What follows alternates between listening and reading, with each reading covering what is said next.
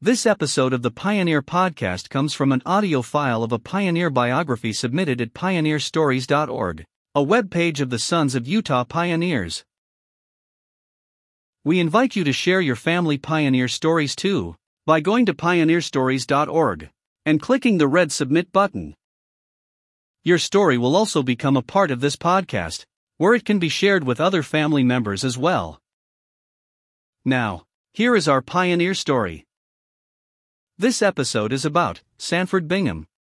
Submitted by John Elgren, great-great-grandson of Benjamin Franklin Lewis. Sanford Bingham, first son of Erastus and Lucinda Gates Bingham, born in Concord, Essex, Vermont, May 3, 1821. He married 1. Martha and Lewis, daughter of Benjamin Franklin and Joanna Ryan Lewis, and 2. Agnes and Fife, daughter of Adam and Ellen Helen Sharp Fife. Martha and whom he married near Grand Island, Nebraska, July 18, 1847, gave Sanford 15 children. Agnes and whom he married in polygamy in Salt Lake, October 10, 1863, gave him 13. Sanford Bingham, circa 1897 and 1833, at the age of 12. Sanford, along with his parents and siblings, was among the earliest converts to Mormonism in Vermont. In 1836, when Sanford was 15, the family began the trek west. They spent the summer near Kirtland, Ohio, then, in the fall, continued to Caldwell County, Missouri. In 1838, after Governor Boggs issued his infamous extermination order, the Binghams moved to Hancock County, Illinois. Then, when the exodus from Nauvoo began in the spring of 1846, the family followed the main body of the church into Iowa and Nebraska, near Omaha, where Sanford's brothers, Erastus and Thomas, and his brother-in-law, Elijah Norman Freeman, joined the Mormon battalion. The remainder of the family spent the winter on the Missouri River, 150 miles north of winter quarters, then resumed the journey west the following spring. The head of the family, Erastus Bingham, Sr., was captain of 10 wagons in Daniel Spencer's 100. This group, the second company of pioneers to leave the staging area at Elkhorn, started across the plains in June of 1847. Sanford was born with club feet and lived with this condition until he was 24 years old, when he commenced to have them straightened, and it was 2 years or more before he could walk without crutches or a cane. For this reason, Sanford, at age 26, made the trip on horseback, driving the loose cattle. Whether before leaving Elkhorn, or shortly after, he was smitten by an orphan lass of 14, Martha and Lewis, whose uncle, Beeson Lewis, was a member of Erastus's company of 10. Apostle Parley P. Pratt joined the couple in holy matrimony, a little above Grand Island, Nebraska, on July 18, 1847. Their wedding dinner was cooked over the heat of burning buffalo chips, as there was no wood in that part of the country.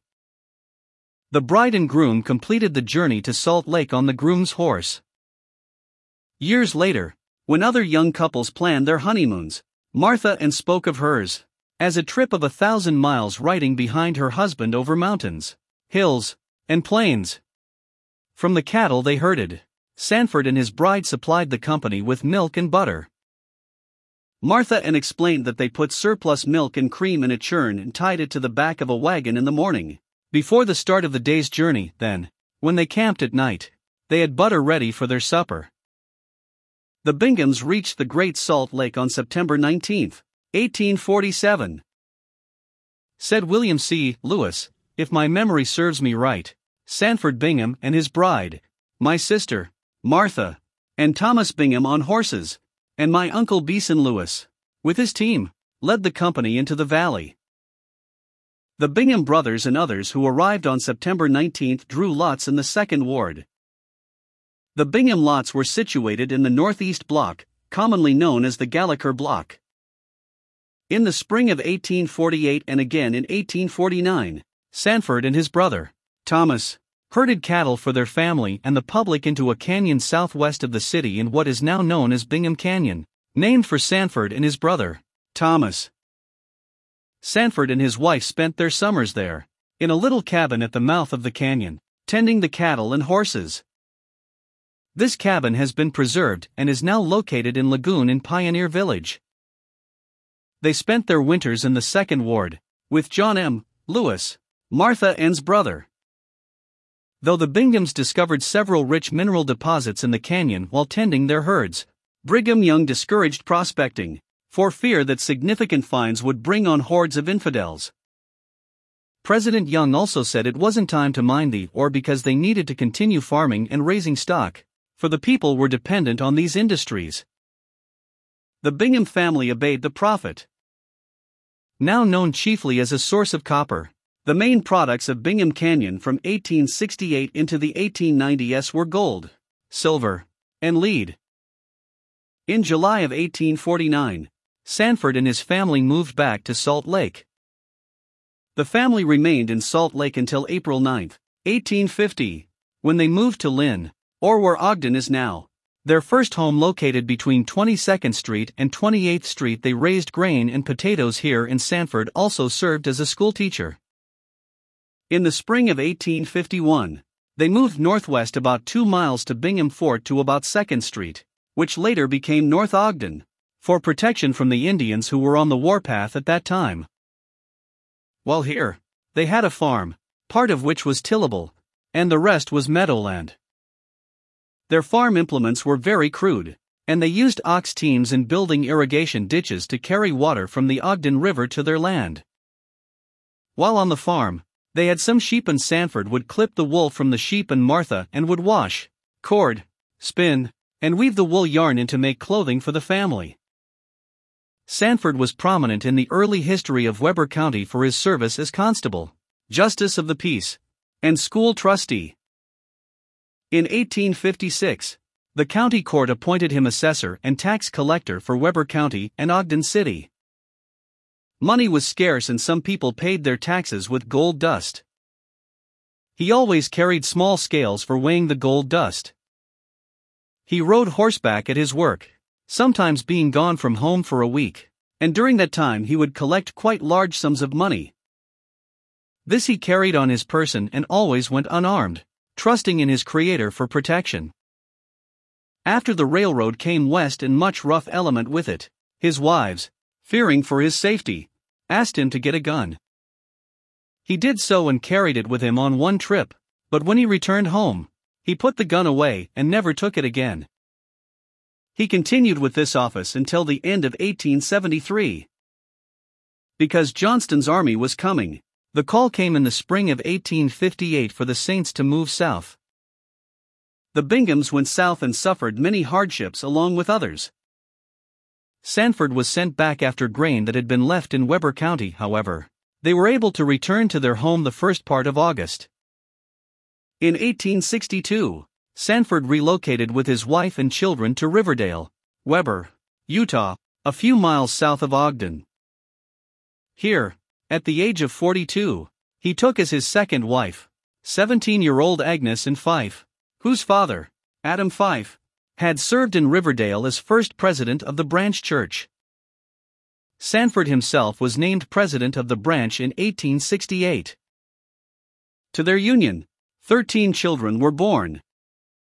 In 1868-69, Sanford was deputy U.S. collector for the counties of Weber and Box Elder under R.T. Burton as U.S. collector for Utah Territory. When Sanford was 55 years of age, he was called on an LDS mission to the southern states where he served from October 1876 to September 1877. When the Riverdale Ward was organized in 1877, Sanford was named bishop, an office he held until released, owing to age and infirmities, on January 20, 1902. At that juncture, having been succeeded as bishop by his son, Adam A. Sanford was ordained a patriarch of the Weber stake. The Riverdale Ward in its early days appears to have been something of a domination of Bingham leadership. Sanford's wife, Martha N., was first president of the Relief Society, organized 1872, and the Primary Association, organized 1879. His son and brother-in-law, Joseph Fife, was first president of the Young Men's Mutual Improvement Association, organized 1876, and his daughter, Martha N. Bingham, Fife, was first president of the Young Ladies' Mutual Improvement Association, organized 1879. In July of 1897, Martha and Sanford celebrated their golden wedding anniversary by having a family reunion at their home in Riverdale. All of their living children were in attendance, also a great number of their grandchildren and friends. When the Golden Jubilee of the Church of Jesus Christ of Latter-day Saints was held in 1897 in commemoration of the arrival of the saints in the valley of the Great Salt Lake, both Sanford and Martha N., along with other pioneers of 1847, were guests of honor. Every pioneer who arrived in that year was presented with a beautiful gold pin called a Jubilee badge with their names inscribed.